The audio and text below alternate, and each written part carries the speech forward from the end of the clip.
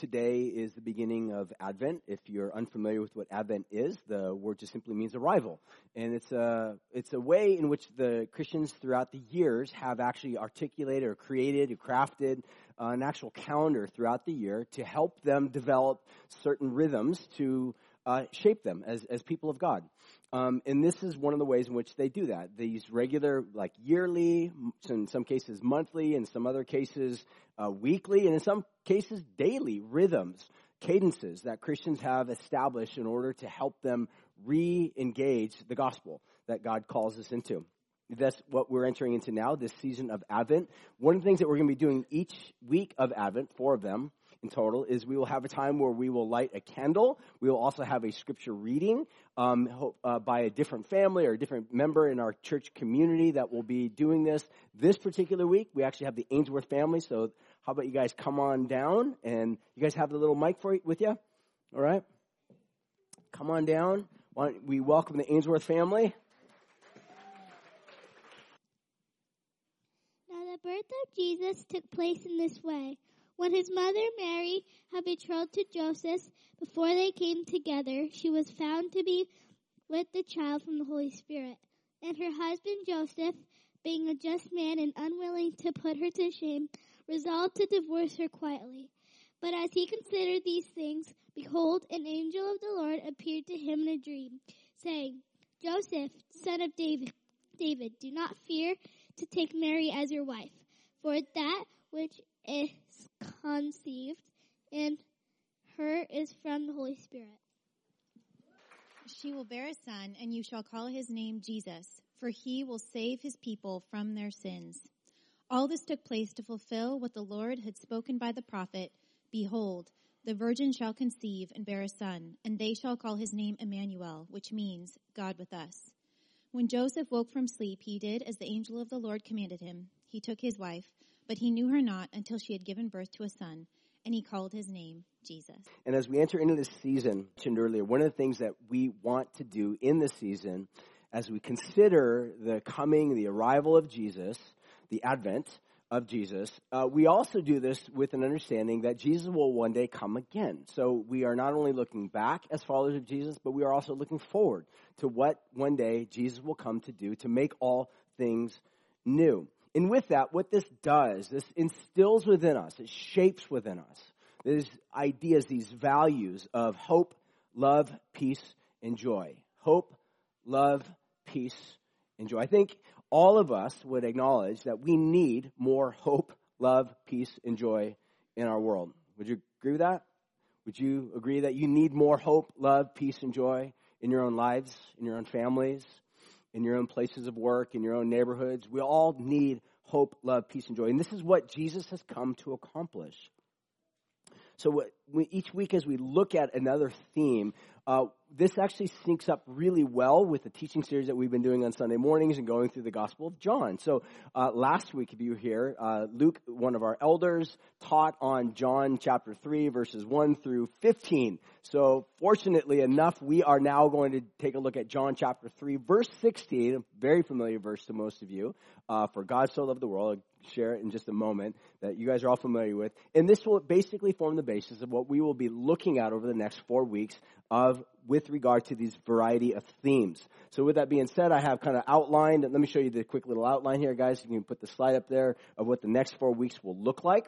So week 1, do I have the slide up there? This is week 1, week 2, week 3. There we go. So this whole idea, each week we will take a look at a different aspect of John 3:16. I'll read that in just a moment. But it shows us this idea of God, how he equates or links up with this concept of hope. And then next week, we will take a look at the subject of love. God so loved the world. And then next, in week 3, we'll take a look at the subject or the topic or the value of peace. This links up with the person of Jesus, because Jesus is actually described as the Prince of Peace. And then last week of Advent, we'll take a look at the subject of joy and how this links together with the idea of eternal life, something which Jesus comes to bring. So with that, I want to read John 3:16. Just go ahead and listen to it. This is a very familiar verse for many of you, so this is going to be hard to listen to it afresh. But I want to pray real quick first as we enter not only into the season, but also as we read the scripture, that it would just create a freshness, a newness, in our understanding of who God is and what God has come to do. So let me pray, and then I'll read, and then we'll jump into some ideas. So, Father, right now we come to you and we ask you that you would just awaken us in fresh new ways. God, we admit that it's really easy for us to become overly familiar with the story of Jesus, overly familiar with the story of his birth, and it becomes meaningless to us. And God, we don't want that to be the case. We ask you right now for a fresh reading, a fresh pondering, a fresh considering who you are, what you've come to do, as well as a fresh reading of this passage, that you would speak to us in ways that are unexpected and that would recreate a vision of beauty and of goodness for us. So we commit this morning in your hands as well as the remainder of this season. And we ask these things in Jesus' name. Amen. John 3:16 goes like this. For God so loved the world that he gave his only Son, and whoever believes in him should not perish but have everlasting life.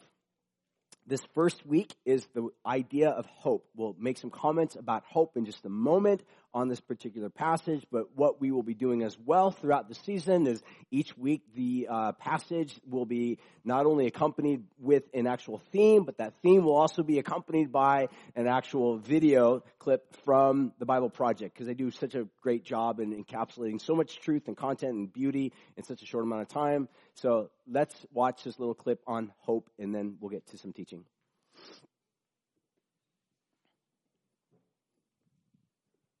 So let's say you want to describe the feeling of anticipating a future that's better than the present. You might be giddy or excited or maybe unsure, but most of us know that experience. We call it hope. It's a state of anticipation, and it's crucial for healthy human existence. And it's a really important concept in the Bible. In fact, there are many words for hope in the ancient languages of the Bible, and they're all fascinating. In the Old Testament, there are two main Hebrew words translated as hope. The first is yachal, which means simply to wait for. Like in the story of Noah and the ark, as the flood waters recede, Noah had to yachal for weeks. The other Hebrew word is kavah, which also means to wait. It's related to the Hebrew word kav, which means cord. When you pull a kav tight, you produce a state of tension until there's release. That's kavah, the feeling of tension and expectation while you wait for something to happen. The prophet Isaiah depicts God as a farmer who plants vines and kavahs for good grapes. Or the prophet Micah talks about farmers who both kavah and yachal for morning dew to give moisture to the land. So in biblical Hebrew, hope is about waiting or expectation. But waiting for what? In the period of Israel's prophets, as the nation was sinking into self-destruction, Isaiah said, "At this moment, the Lord's hiding his face from Israel, so I will kavah for him." The only hope Isaiah had in those dark days was the hope for God himself. You find the same notion of hope all over the book of Psalms, where these words appear over 40 times. In almost every case, what people are waiting for is God.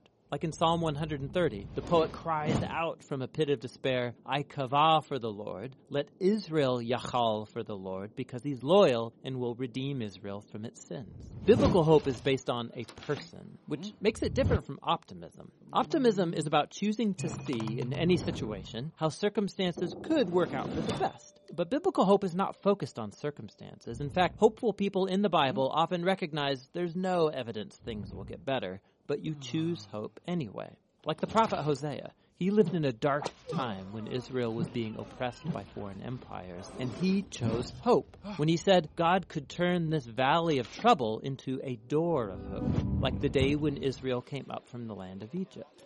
God had surprised his people with redemption back in the days of the Exodus, and he could do so again. So it's God's past faithfulness that motivates hope for the future. You look forward by looking backward, trusting in nothing other than God's character. It's like the poet of Psalm 39 who says, "And now, O Lord, what else can I kavah for? You are my yachal." In the New Testament, the earliest followers of Jesus cultivated this similar habit of hope. They believed that Jesus' life, death, and resurrection was God's surprising response to our slavery to evil and death. The empty tomb opened up a new door of hope, and they used the Greek word elpis to describe this anticipation. The Apostle Peter said that Jesus' resurrection opened up a living hope, that people can be reborn, to become new and different kinds of humans.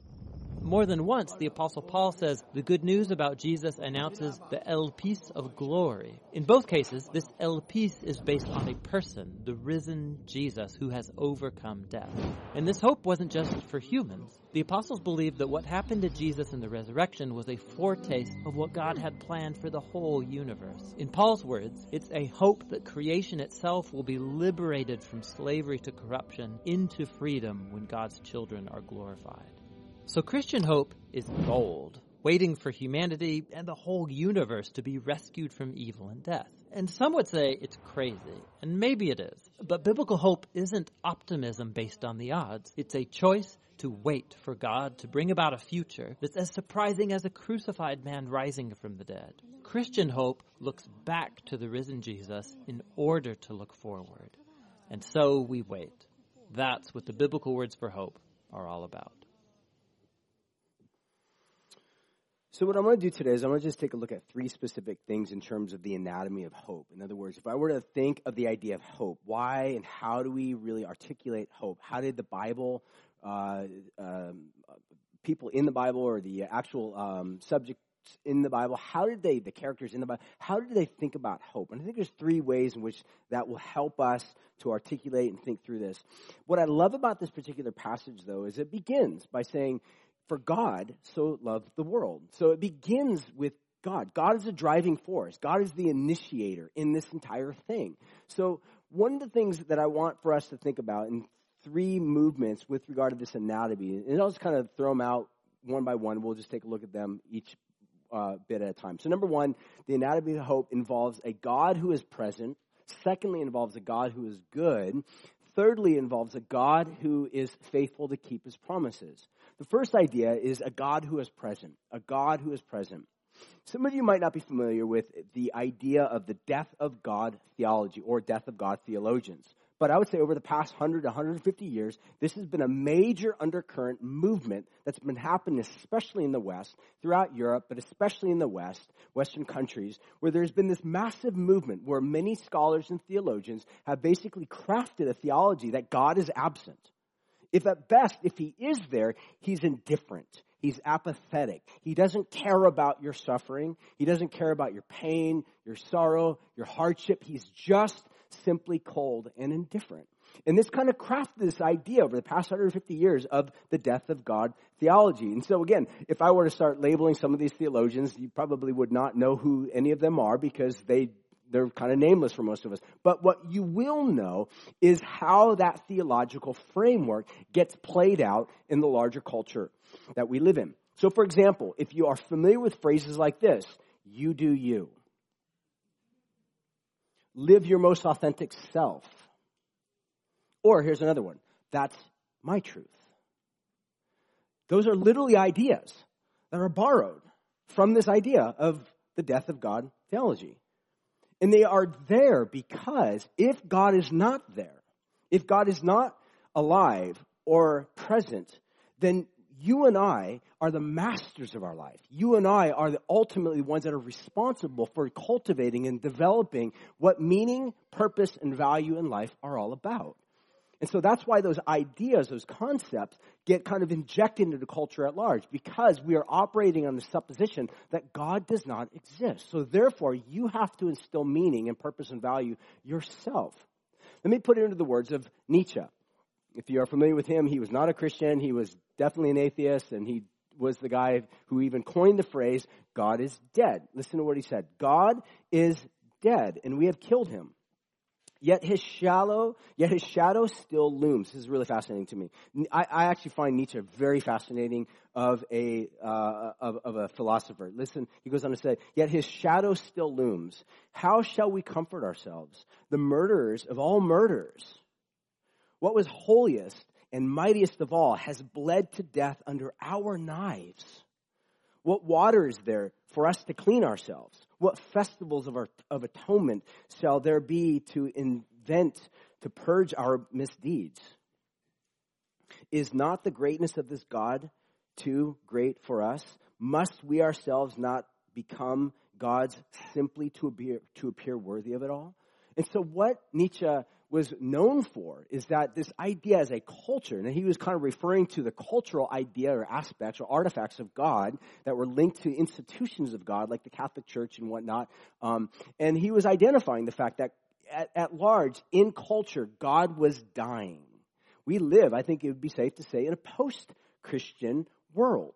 That Christianity at one point was at the center of culture and life, but today it is not the center. If anything, it's kind of marginalized. It's pushed off to the side. And not only that, any type of talking about God or Christianity is oftentimes viewed with disdain. And this is the idea of the death of God. So then the questions that Nietzsche is basically saying is, if God is dead, if God does not exist, God is not here, God is not present, then where do we develop and cultivate ideas like morals or ethics or human dignity or value or respect or human rights or human ethics? Where do we get those from? Because if in reality all that is left to exist is your truth, your authentic self, your idea of what's right and what's wrong, then what's to say that the person with the strongest hand is able to establish their truth? In other words, like an authoritarianism, which, by the way, Nietzsche was prior to Nazi Germany, which no doubt took and borrowed certain ideas and philosophical concepts injected into this authoritarian value. That someone's life is only valuable in the extent that I deem it as valuable.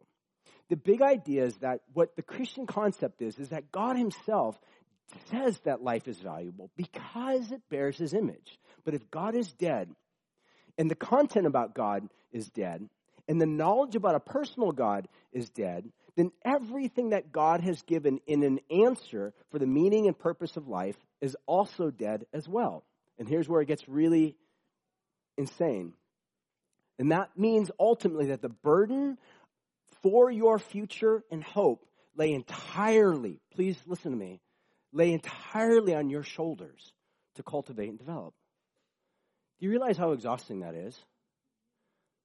You are responsible for the development of how sin will be taken care of, how wrongs will be made right, what justice looks like, whose life is valuable, whose life is not valuable. That's exhausting. And this is exactly what it means. And we live literally in this world today that sees us ultimately as the highest value, that God is dead, therefore we create our own world around us. And honestly, this is one of the reasons why we live in this culture that is so filled with contradictions. Because on the one hand, we know life is valuable. We know it intrinsically it's valuable. We know it's not okay to just go take the life of another human being. We know this. But how do we know this? If God is dead. And ultimately what this does is it leads to a life of total, abject despair. The opposite of hope. And this is why it's so crucial to know that as we enter into the season of Advent, that first and foremost, the fact that God is present breathes this sense of hope and hopefulness into this world. That God is present. He's not far off. And this leads us into the next thing, which is awesome. The anatomy of hope not only involves a God who is present, but also involves a God who is good. So this becomes the next aspect. Because if a God is present, that's only awesome if that God is good. What if that God is a nightmare? What if that God is a tyrant? What if that God is a totalitarian, angry, selfish human, character on the planet and in the cosmos? What if he is a monster? Then that's terrible. His presence does not bring peace, does not bring hope. It brings absolute terror, which then leads me to my next idea, is that this God also is incredibly good. So hope not only involves a God who is present, it also involves a God who is good. How do we know he's good? Over and over and over again throughout Scripture, God rearticulates his goodness. Now, yes, I would admit there has been a massive propaganda campaign throughout all time to rearticulate who God is. Not as good, but as a monster. But again, we're also told, if you're familiar with the story of the Bible, that there is a propagandist who's out there whose sole aim is to try to distort the very teachings of Scripture. And his aim is only to confuse, to destroy, to drive you away, to cause you to feel that you are not safe in the presence of this God, that you must protect yourself. You must put up your walls of defense because this God, if you let him near you, he will destroy you. That is the propaganda. But over and over and over again, Scripture rearticulates this God who's good. And ultimately, when you get to the person of Jesus, and you see what's Jesus doing every single time he interacts with human beings, he's always doing good. In fact, we're even told that Jesus went about doing good everywhere he went, doing good. How and why? Because he represents the God who is good. So, for example, Exodus chapter 34, verse 3, God himself speaks and declares, listen to what he says, the Lord abounding in goodness. He doesn't just have goodness on drizzle, a little bit here and there, a little bit to distribute. God is abounding in goodness. I can't even think of a parallel to someone that abounds in goodness. The goodest person I know that's not a real word, I would not describe them as abounding in goodness. I certainly don't abound in goodness, but God abounds in goodness, which then leads us to the last thing. Number one, the anatomy of hope involves a God who's present. Number two, involves a God who is good. And then lastly, it involves a God who is faithful to keep his promises. Because if a God who's present is also a God who is good and makes these promises, the hope would be that he has power and he's faithful to actually make good or carry through on his promises. I think all of us in this life are looking for someone that will make good on their promises. All of us. All of us at some point in life have been involved with people that have not made good on their promises. Maybe it was a marriage in which there was a betrayal there, in the ache, in the pain, in the acute challenge that has caused upon your life and the trauma that has been there. That is destructive and painful. We've all been involved in relationships. We want somebody that will make good on their promises to us. And when it doesn't, it leaves us in a place of cynicism and brokenness and pain. And yet what we see with the God of the Bible over and over and over again, ultimately climaxing the person of Jesus coming into this world, we see a God who is making good on his promises. And I'll finish with two passages that I find so fascinating in the book of Revelation, which is where the entire book is heading towards. And let's listen to what John tells us, who is also the writer of John 3:16, about this future in which one day God will come again. Revelation chapter 11, verse 15, I'll read that. So if you're writing this down, you can write that down. As well as Revelation 21, verses 3 through 5. I'm going to read them both, and I'm done. Revelation 11, verse 15 says this, and there were loud voices in heaven, which said, the kingdom of this world has become the kingdom of our Lord and of his Messiah, and he will reign forever and ever. Right now, when we look out on the kingdoms of this world, what do you see? I see a lot of pain. I was just reading a story in Afghanistan of women that have lost their husbands because men are oftentimes the first to die in cultures like that. And so they're left with their children. And because there's no food right now in Afghanistan, they're having to make really hard decisions, whether to drive their children into various forms of trafficking or even selling their children in order to pay for food for the other children. It's mind-blowing to me. In Ukraine, we're all familiar with the constant recurring events. We see even African countries like Yemen and places that are filled with war and pain. We even see places throughout Europe that in this post-Christian era where people are just filled with knowledge, yet filled with deep degrees of anxiety. We live in our culture where we have more connection than ever before, but our people in our cultures and our communities are filled with levels of anxieties that are off the charts. I see a world filled with pain and hardship and difficulty. And what the promise is that one day the kingdom of this world will become the kingdom of the Lord and of his Messiah, and he will reign forever and ever. Revelation 21, verses 3 through 5 says this, and I heard a loud voice from the throne saying, look, or behold, God's dwelling place is now among his people, and he will dwell with them. They will be his people. And God himself will be with them, and he will be their God. He will wipe away every tear from their eyes. There will be no more death, or mourning, or crying, or pain, for the old order of things has finally passed away. He who is seated on the throne said, "Behold, I am making all things new." These are the promises. The faithful God says that he will make good on. How do we know this? Because he's good. How do we know this? Because he's present. How do we know this? Because of Advent. Jesus came. We celebrate a historical fact that literally shaped and changed the world in which we live in.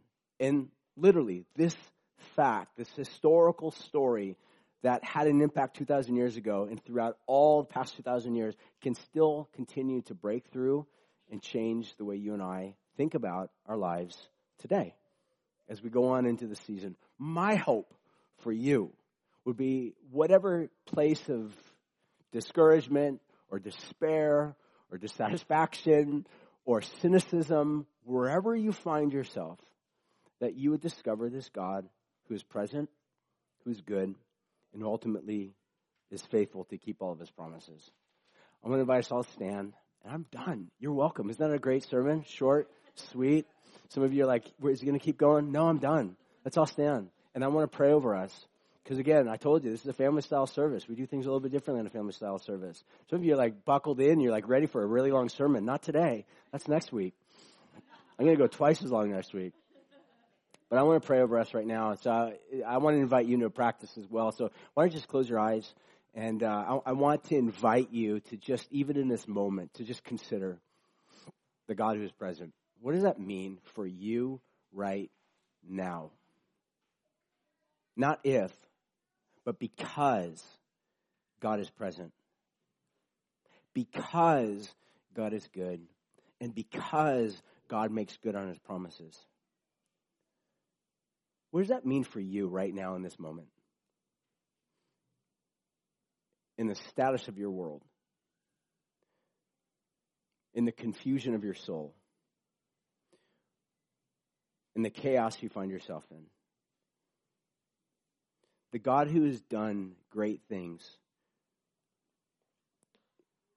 for generations and generations of people in the past, what does that mean for you right now today? Do you believe that God could bring life, that he can bring true light into the darkness, that he can bring peace out of the chaos? Just call upon him and ask him, God, show me yourself. Maybe in this season of wondering,